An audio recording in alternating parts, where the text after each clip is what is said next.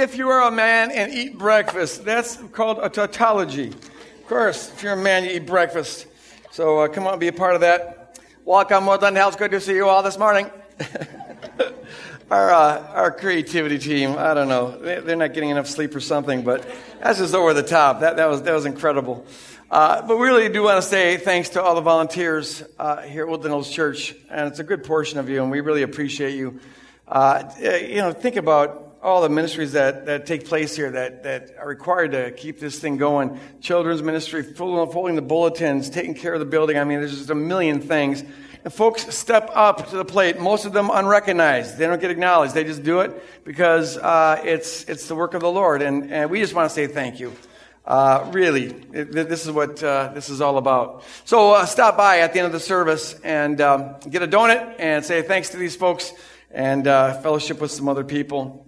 I also want to, Mary just reminded me, because I forgot the first two services, that we'd like to update you on the financial situation here at Woodland Hills Church. And rather than carve out a little bit of time in the service, we have it on our website. And we encourage you to go there. There's a video that kind of gives a report of where we're at. And so just kind of be aware of our situation here and pray about how God would use you to address that situation. And the only other thing I want to say before we get into the message is, I'm sure I don't have to even remind you of this, but keep Boston in prayer. Keep the families in prayer over this atrocity that happened this last week. The families that lost loved ones, and the city. Keep it all in prayer. But also, as kingdom people, always remember that we have a unique perspective on things. And when tragedies like this happen, it calls out the best and the worst of people. The best is that you see incredible heroism and altruism and sacrifice being done, and that is wonderful and beautiful. And the way we rally around people who are hurting is just wonderful. But whenever a nation, it's true of all nations, including ours, whenever it comes under some kind of attack, it can also bring out the worst aspects of tribalism, the us-then mindset. And we're seeing some of that going on. And as kingdom people, we're always to transcend tribalism, right? Nationalism. Absolutely pray and empathize with those who are hurting. But remember that our call is to have a global perspective. It's interesting, but the same day that we had 3 people killed here by a bomb in the States, there were 80 people killed by a bomb in Iraq. Same day. But to find that story, you had to go to the back of the newspaper, and it was a little tiny paragraph like that. And I don't know how much of this is normal or how much of it is part of our fallen mindset. I suppose some of it's normal that when folks on your own turf get hurt, it means more than when folks somewhere else get hurt. But as I don't know how much of that normal or how much of this is fallen. But I do know that as kingdom people, we're called to have a love, to acknowledge that all people have an unsurpassable worth because Jesus died for them. And Iraqi lives count as much as American lives, right?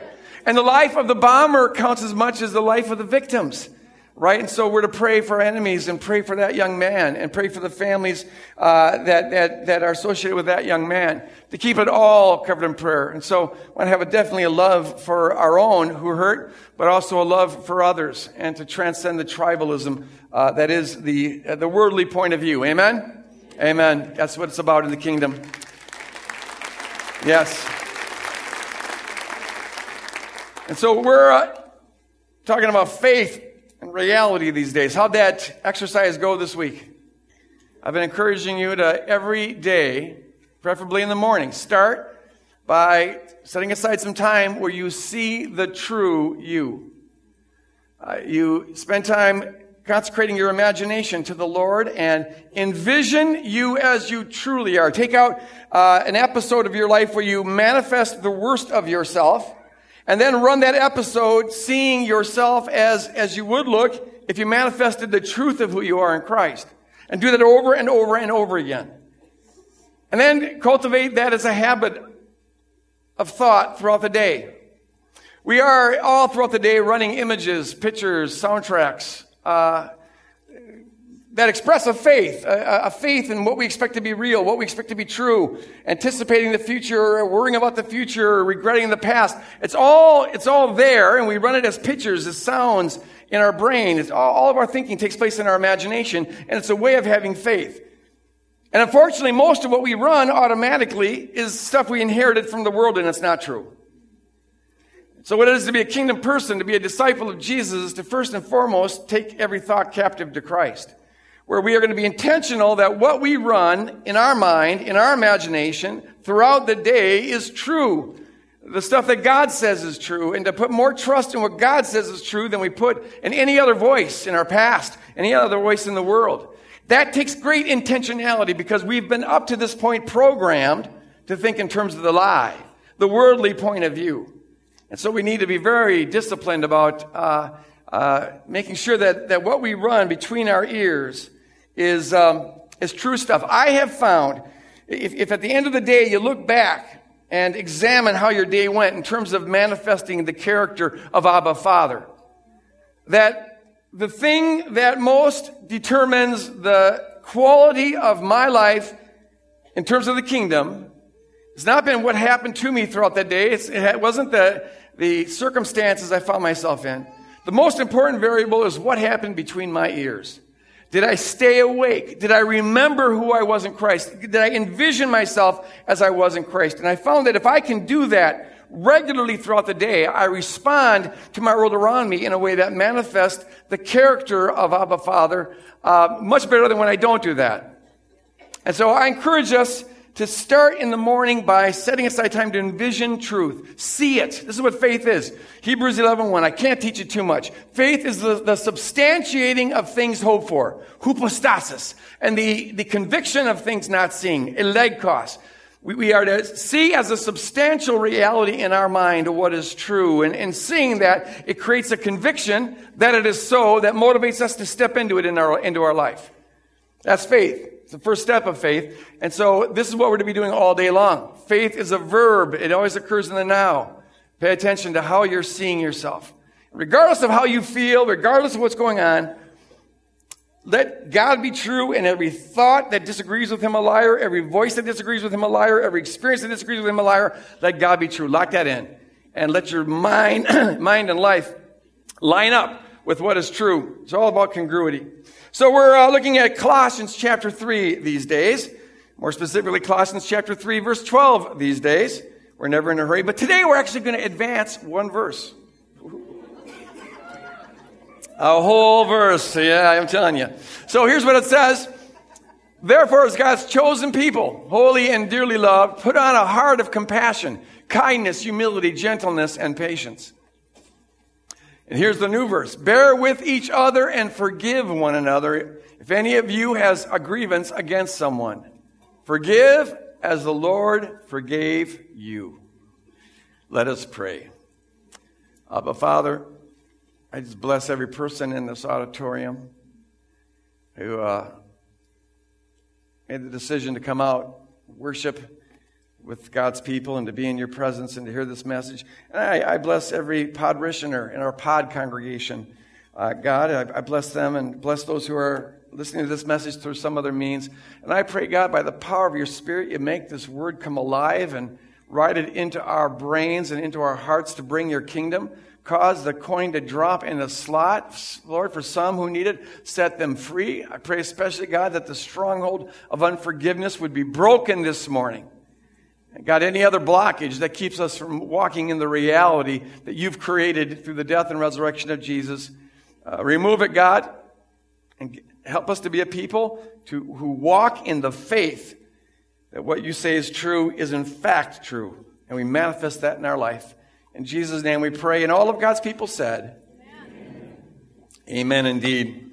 So the pattern that we've seen in Paul's writings, all of Paul's writings, is this. Paul, and we saw in 2 Corinthians 5 and in Colossians 3, you find this in Romans 6, it's all over the place. Paul first states what is real, and then he states what we should think and believe and imagine based on what is real. And then he states how we should behave based on what is real. Here's what's real. Therefore, here's how you should think. Therefore, here's how you should behave. It's all about congruity. Getting our mind and our life to be in congruity with what God says is real. Everything in the kingdom, everything about salvation, everything about the good news is all about congruity. It's really that simple. Getting our mind and our life to line up with what God says is true. God creates the reality. That's God's grace. God's grace, manifested in the death and resurrection of Jesus, creates this reality when Jesus died. If one died for all, then all have died, Paul says in 2 Corinthians 5.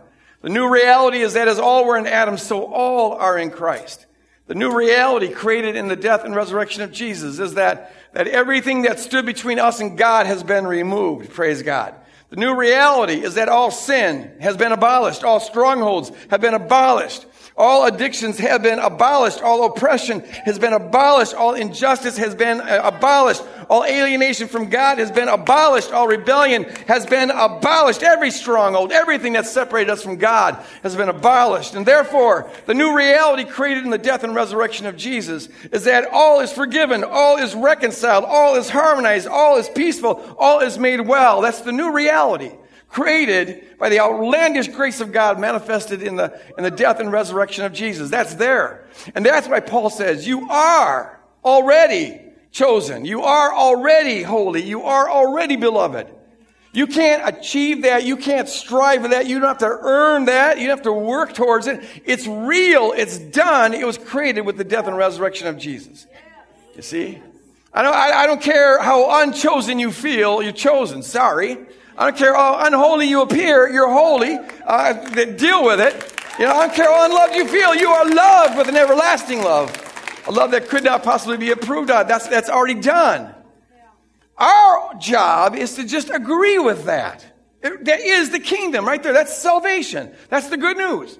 The good news is the best news. It's the most wonderful, mind-boggling, outlandish, unfathomable news you can possibly imagine. If it sounds too good to be true, that just means you're going down the right path, because it's infinitely better than that. God's already done it. It's already done. And our job then is to agree with that, to get our mind and our life to line up with that. We're saved by grace alone, through faith alone. Grace alone creates the reality. Faith alone then accesses it, or applies it to our life, gets in line with that. And the more in line we are with what is real, the more we experience it as real, and therefore the more we manifest it as real. And that's how the kingdom of God spreads. We become conduits of the kingdom. So Paul says, therefore, since this is already true, since you are already chosen, holy, and beloved, therefore put on a heart of compassion and kindness, humility and gentleness and patience. I'm saying put it on. He's not saying strive for it, as though you didn't already have it. No, he's saying put it on as in put it into practice. As in to get your mind and life to line up with what is true. Put it on in your mind by seeing it as a substantial reality. Envision this. Think about yourself the way you actually are. Envision this. And then as you envision this, it creates that conviction that it is so. And then look for opportunities to step into it and live it out and manifest it. You can think of your will as a valve, as I said last week. In fact, the title of this message is Keeping the Valve Open. Forgot to mention that a little earlier, but now's an appropriate time, I figure. Keep the valve open, because your will is a valve. The reality is there, okay, like water behind a dam. And your will is the valve that opens it up. And when we align our will with reality, it allows the reality of the new creation that was created by God's grace in the death and resurrection of Jesus. It allows that reality to flow into our life. The will is simply the choice to trust that what God says is true, and to therefore commit to seeing it as true, imagining it as true, envisioning it as true, and therefore to commit to living it as true. And the more we do that, the more that new creation reality flows into us, and we experience it as real, and then we manifest it as real. And that is what then spreads the kingdom, the mustard seed kingdom. As people see the beauty of that, it attracts them, and they get invited into it. But the will can also close us off to that reality. To the extent that our mind and our life is in disagreement with what is real, in contradiction to what is real, to that degree, we block that reality from flowing into our life. So to that degree, we don't experience it as true. It doesn't feel true. It maybe even feels outlandish. It feels too good to be true. And therefore, we don't manifest it in our life. And to that degree, we can't be used by God as conduits of the kingdom. Everything hangs upon congruity. Everything hangs. The salvation, the kingdom, the gospel, it's all about getting our mind and life to line up, being congruity with what God says is true. Here's a diagram that I've used before, but it applies to this message, and I think it will help make this clear. Here's God's design, as God created things to work. Now, a lot of times people think that human beings are body and spirit, as though there's just two aspects to us. But in fact, the Bible says there's three aspects to us. There's the spirit, soul, and body. The spirit is our innermost being. It's more fundamental than even our conscious self. It's the core of who we are. It's the orientation of our heart, our innermost being. Our soul, it's a Greek word suke. We get the word psyche from it, psychology from it. And our soul is really our experienced self, the way that we experience ourselves. It involves our thought and our feeling, our anticipation, our memories. It's our experienced unitary self. That's our soul. And in God's design, God wants to communicate to our spirit what is true. And then our spirit is to tell our soul, our brain, our mind what is true. A lot of times people think that they are their thoughts, but in fact, you transcend your thoughts. That's why you can tell yourself what your thoughts should be. If there wasn't a part of you that was more than your thoughts, you couldn't tell your brain what to think. But you can tell yourself what to think. The Bible commands us to tell our brain what to think. And so in God's design, He would tell our spirit what is true. Our spirit tells our brain what is true. Our brain then tells our body how to act in accordance with what is true. Our body then impacts the world according to truth. And now God is Lord over the world through us. That's been His plan all along. We're His viceroys. We're His deputies. We're to be His landlords. We're here to administrate His kingdom on earth as it is in heaven.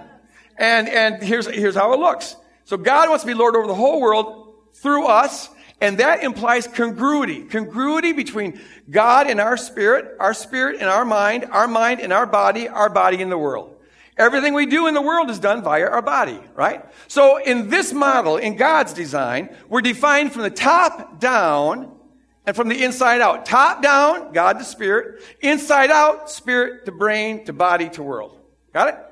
Now, as you know, most of you know, in our primordial past, our distant past, our forefathers and foremothers rebelled against God and brought this race into bondage to Satan and an alienation from God.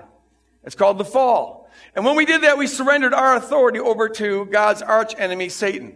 So Satan is now called, Paul calls him this, it's a very odd phrase.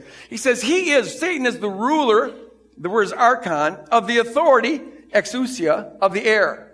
Archon refers to the highest ruler in any given region or domain. And the authority of the air in first century cosmology, in first century way of looking at the world, the air was seen as the authority over the earth. The domain of authority over the earth. Not the highest authority, but the authority over the earth. So here Paul is saying that Satan is the ruler of this authority over the earth. His ruleship pollutes everything.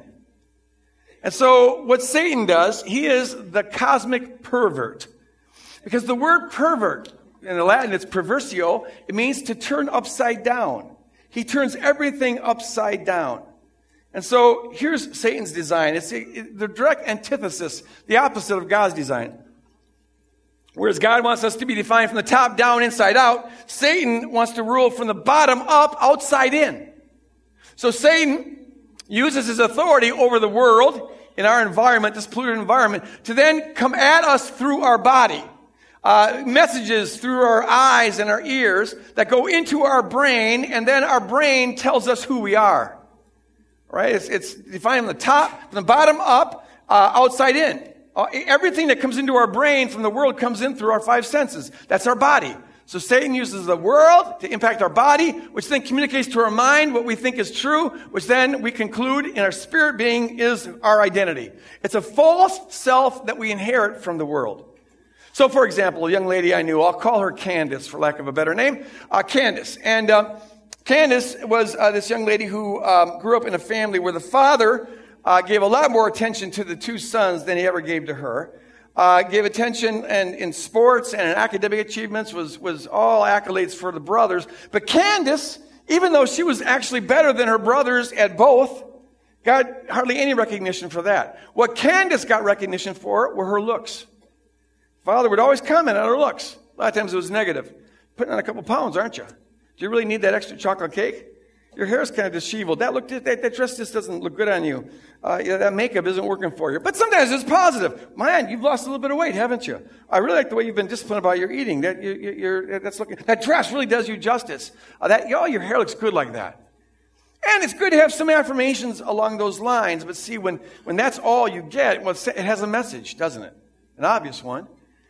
Candace gets the message that, in fact, her worth, her identity, her value as a human being is how she can impress a man, please a man, turn on a man, get noticed by a man. So it's not surprising that Candace, around the age of 12, develops an obsession with her looks, her hair, and makeup, and she develops an eating disorder around the age of 14 and becomes promiscuous around the age of 16. Now, the father isn't demonic. The father is just passing on the old junk, fallen tapes that he inherited. This patriarchal, sexist culture, that's what he inherited. That's probably what he saw his father doing. So he just passes on that. The generational sin, until someone breaks it on the authority of God, it just goes on and on and on. So the father just regurgitates the same old crap. But see, Satan, being the authority of this realm, uses that to give Candace a false self.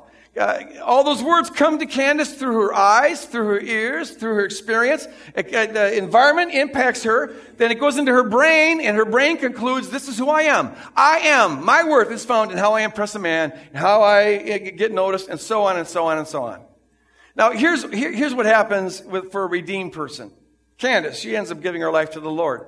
She submits to the Lord, and that means in the core of her being, her innermost self, her spirit, she becomes, instead of being a self-centered person, she becomes a God-centered person. That's the decisive difference. And the minute Candace does that, and the minute any of us do that, all the things that the Bible says is true about us get applied to us. She is a new creature in Christ Jesus, holy and spotless, chosen, beloved, and so on and so on and so on. So she's defined from the top down to the point of her soul, her mind. But her mind still keeps on going on autopilot with the same old junk tapes she inherited from her father and other sources in this world. The mind doesn't get automatically transformed. It'd be nice if it did, wouldn't it? But it doesn't. And God doesn't do that because, see, the goal of this whole thing is to reinstate us as rulers of this earth under His authority. We're to be His viceroys, His deputies, and we're to have this authority. And God wants to be the one to define our spirit, but He empowers us to tell our brains what to think. This is our organic computer. It's our responsibility. And if we're going to take authority over the earth, we first got to take authority over this part of the earth, the 3 pounds plot of land between our ears. And so that's why the Bible so emphasizes over and over again. You take every thought captive to Christ. You be transformed by the renewing of your mind. You decide what you're going to think. Philippians 4:8. On things that are true and noble. So He empowers us to do this. So our brain goes on the auto tapes that it's always had, and we continue to get messages, lying messages, deceptive messages coming at us through this world that's still oppressed by Satan by means of our body. All the time, watching shows, listening to the radio, all these messages are coming at us. So we're defined from the top down to the point of our spirit. Top down to the point of our spirit. Dan, can you show the redeemed diagram?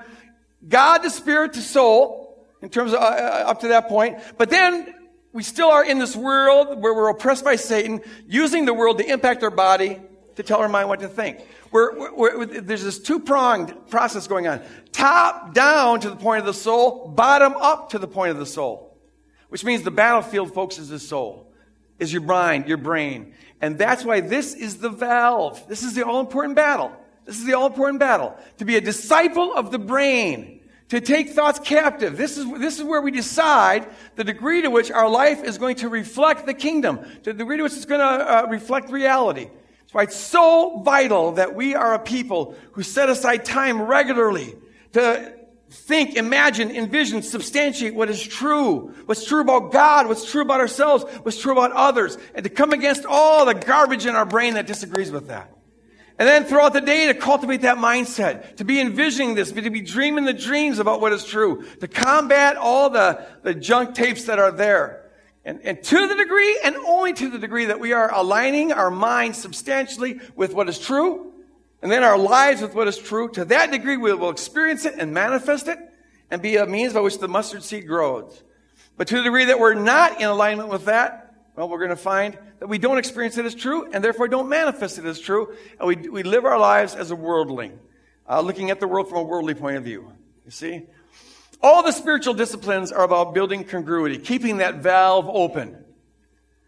Practicing the presence of God, for example, which is, I think, the most foundational discipline there is. It's just living with an awareness that what God says is true. And that God is all around you at all times. Being aware of that. Insofar as we do that, right now, the Spirit of God is all around you. You're enveloped in the love of God. Now, if you're aware of that, to that degree, your awareness is in congruity with what is true. Because as a matter of fact, He is here right now. You are in the presence of God. To the degree that we weren't aware of that, and probably most of us weren't until I just said it now, our awareness was not in congruity with truth. You see? We were blocking out the most important fact of reality, namely that God is here. And so by becoming aware of His presence, we're creating a congruity there, which opens us up, opens that valve up for the Spirit of God and the reality of the new creation to flow into us and begin to flow through us.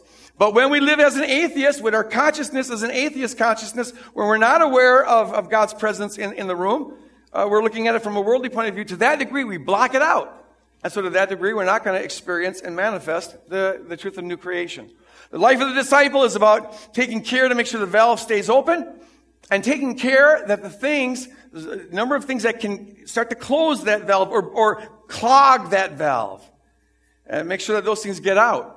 So Paul goes from verse 12 to verse 13 and he talks about forgiveness, because one of the all-time great cloggers of the valve is unforgiveness.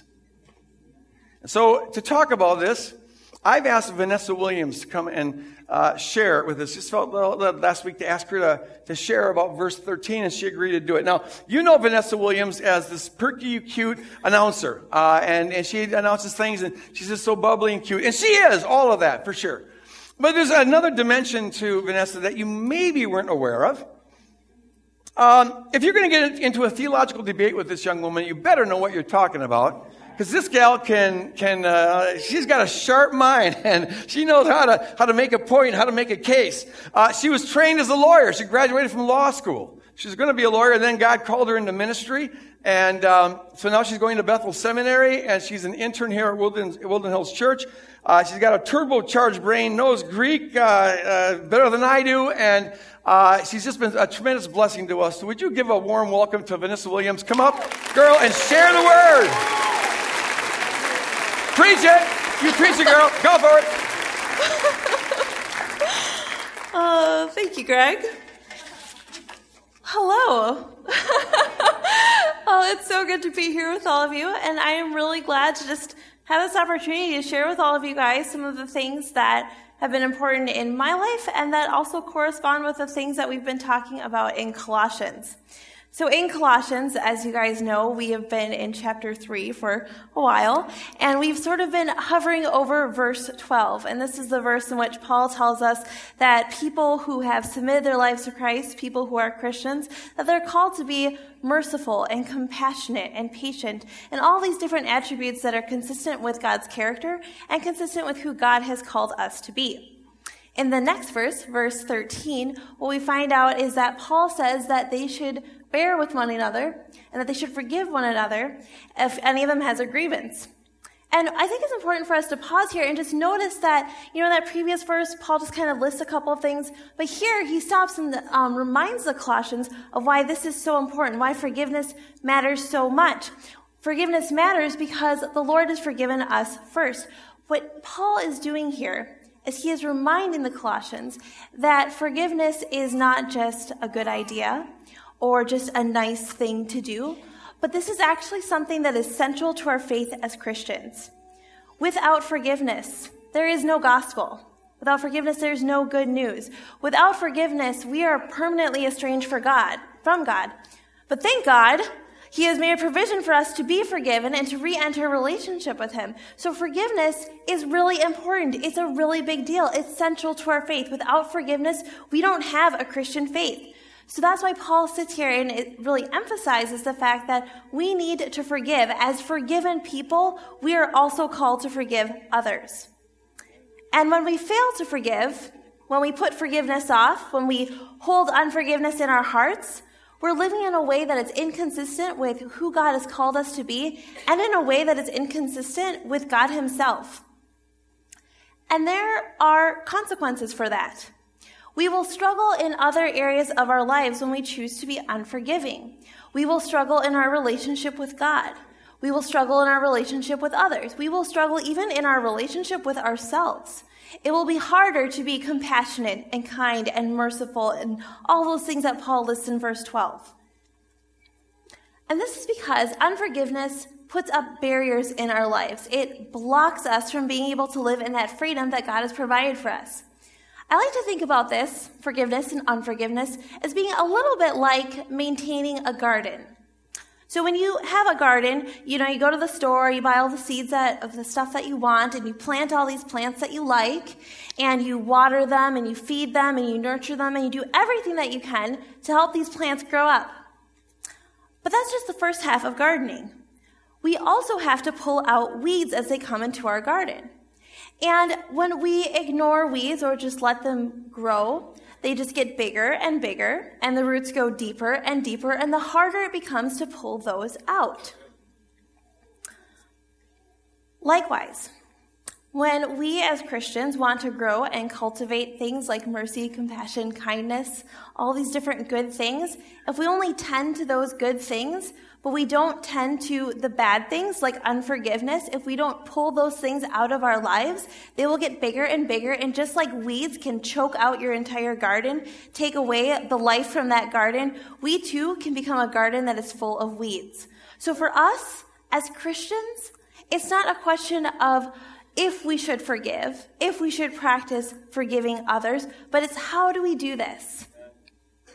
So I think one thing that can help us is to, first of all, start off by talking about what forgiveness is and what forgiveness is not. Forgiveness is not forgetting that anything happened. It's not pretending like everything is okay when it's not. It's not ignoring problems. And when you forgive, it doesn't mean that you have to trust the other person. It doesn't mean you have to be friends with the other person. It doesn't even mean that you have to like that other person. And it definitely does not mean that you have to subject yourself to the abuse of another person. If another person is hurting you physically or emotionally, it is not an expression of forgiveness to continually let them do that to you. That's not loving to yourself. That's not loving to that other person. That is not okay. And that's not what we're talking about here. So,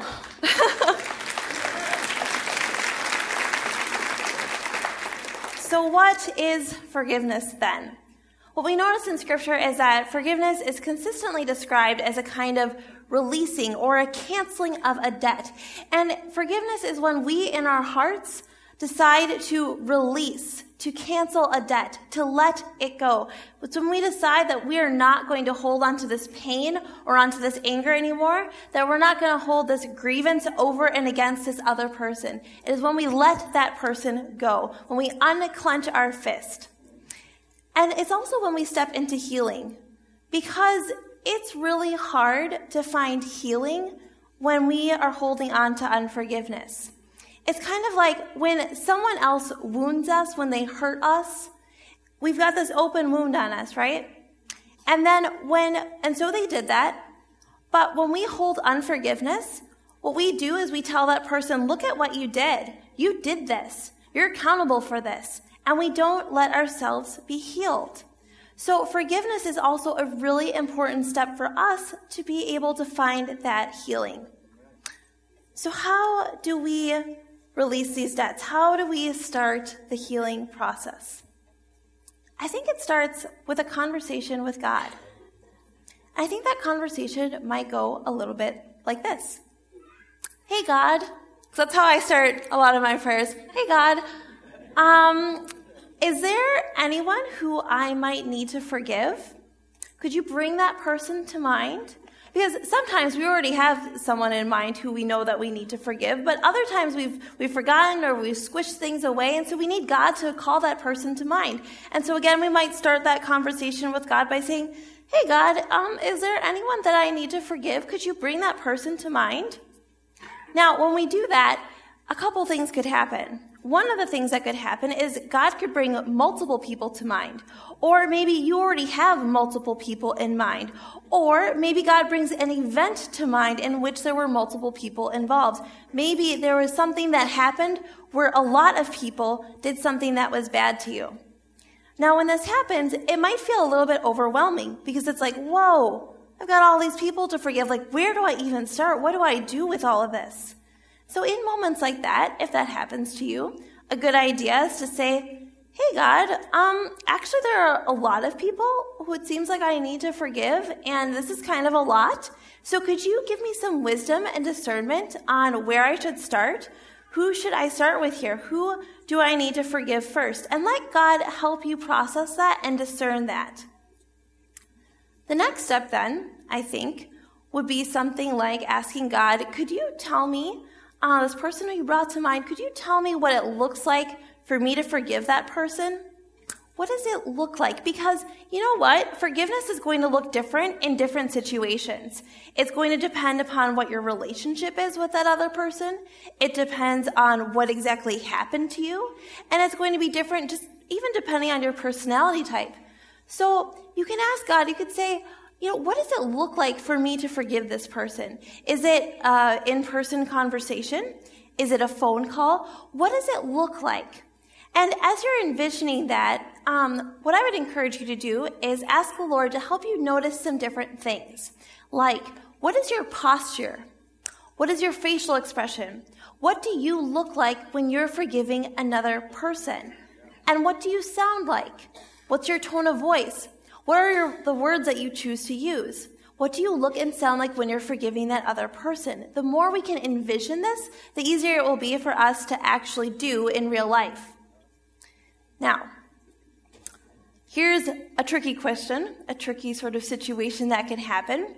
What if you go through this process and you say, okay, God, could you bring someone to mind? Could you help me decide who it is that I need to forgive?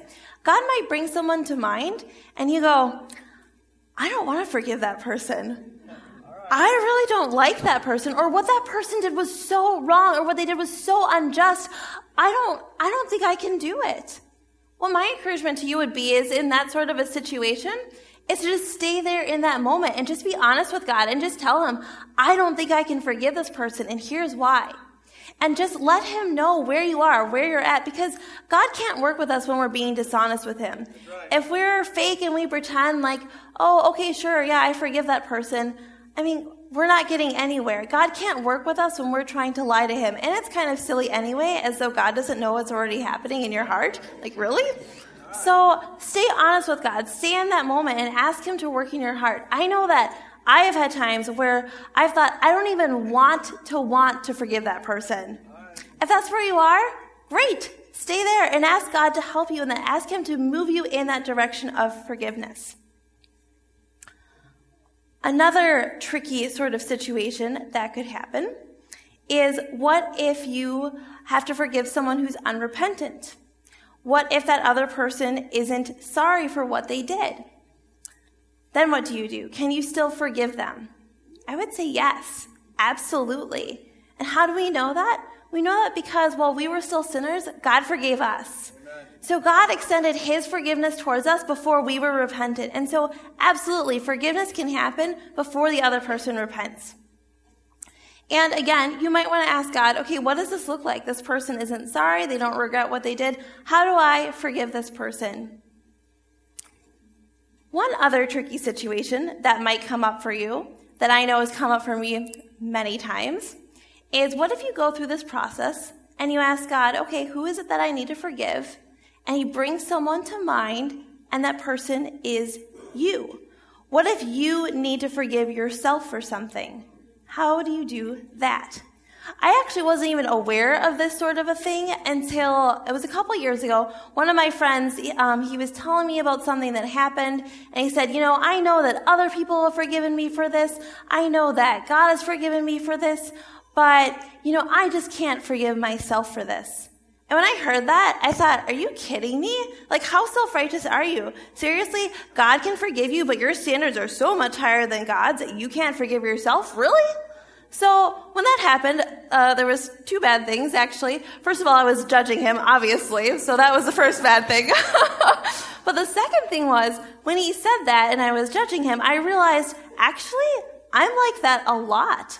It's actually really hard for me to forgive myself for things. When I make mistakes, when I do something that's wrong, I really struggle to forgive myself. I want to hold that against myself. And so what I realized was that's not okay.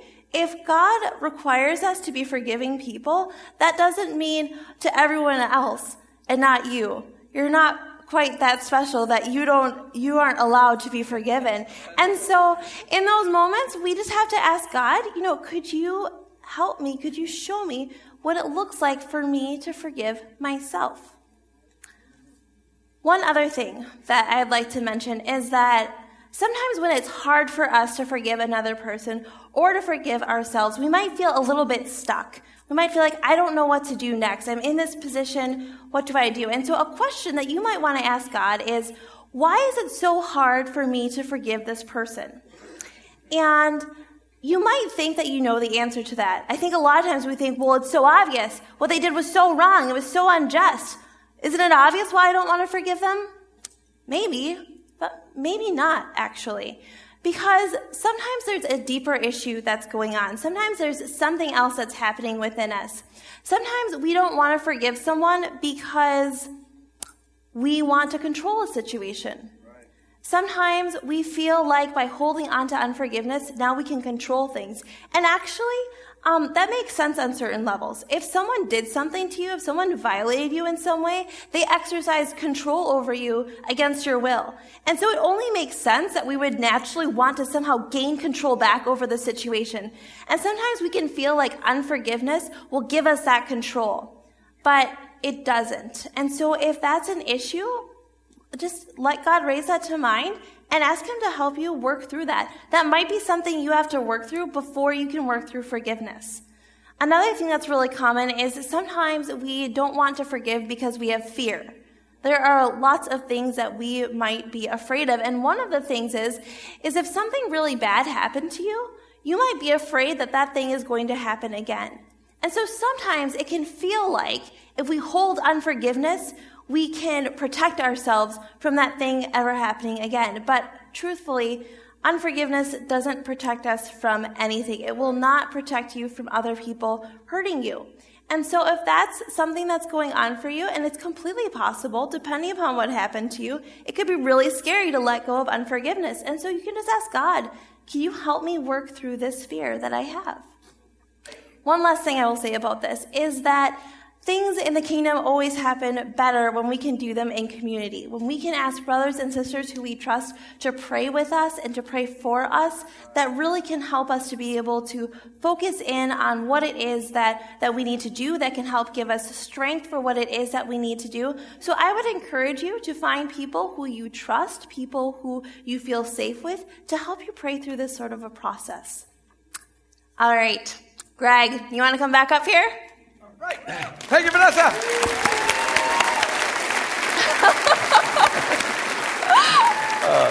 That's great. The girl's got the gift.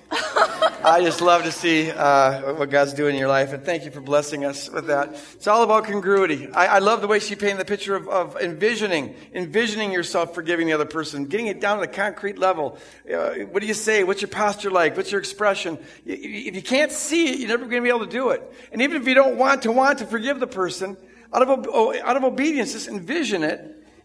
What would it pretend? What would it look like if you did want to forgive them? Pretend, because that's how it often feels when we're envisioning truth, because we're so used to envisioning our old self that when we do the real self, it feels like pretend. But if you pretend it, you might find, since the core of who you are is submitted to God, there's a yesness that happens, and that vision begins to pull you in that direction, and your wants begin to change. You got to be able to see it before you can ever really do it. Thanks for that good word. It's all about congruity. It's all about congruity. And you guys, like Vanessa said, that there's no clog in the valve quite like unforgiveness. It's like, I got this picture last night when she was sharing this, of this like hairball in the sink, you know? And like you get a clogged sink and you got to go down there with a coat hanger, you know, you finally pull it out, this giant dripping gooey hair thing, you know. But see, it clogging the sink, you got to get rid of it. And when we've got unforgiveness, it's like a big hairball there. And the beautiful reality of the new creation's there, wanting to get in, but we got a hairball there, hanging on to our unforgiveness. Get that coat hanger of the Holy Spirit and pull it out. Hallelujah. See it and believe it and walk in. Hallelujah. Let that furry hairball just drip and throw it away. Glory to God and be free. All right. So gross. I know, yeah. I told you the gross analogies stick the best. All right. I'm going to ask Vanessa to close us in prayer. And as I do, I'd like to ask the prayer team to come up here. And if you have any need whatsoever that could use prayer, maybe it's about forgiveness, a wound that happened and you just can't seem to let go. Maybe it's about something else. But coming up here and spend some time praying with these folks, they'd love to pray with you. Would you stand as Vanessa closes us in prayer? Lord, Father, God, we just thank you so much for the way that you are working in our lives. God, I just pray that for all of us, that you would help us to stay aware of your presence.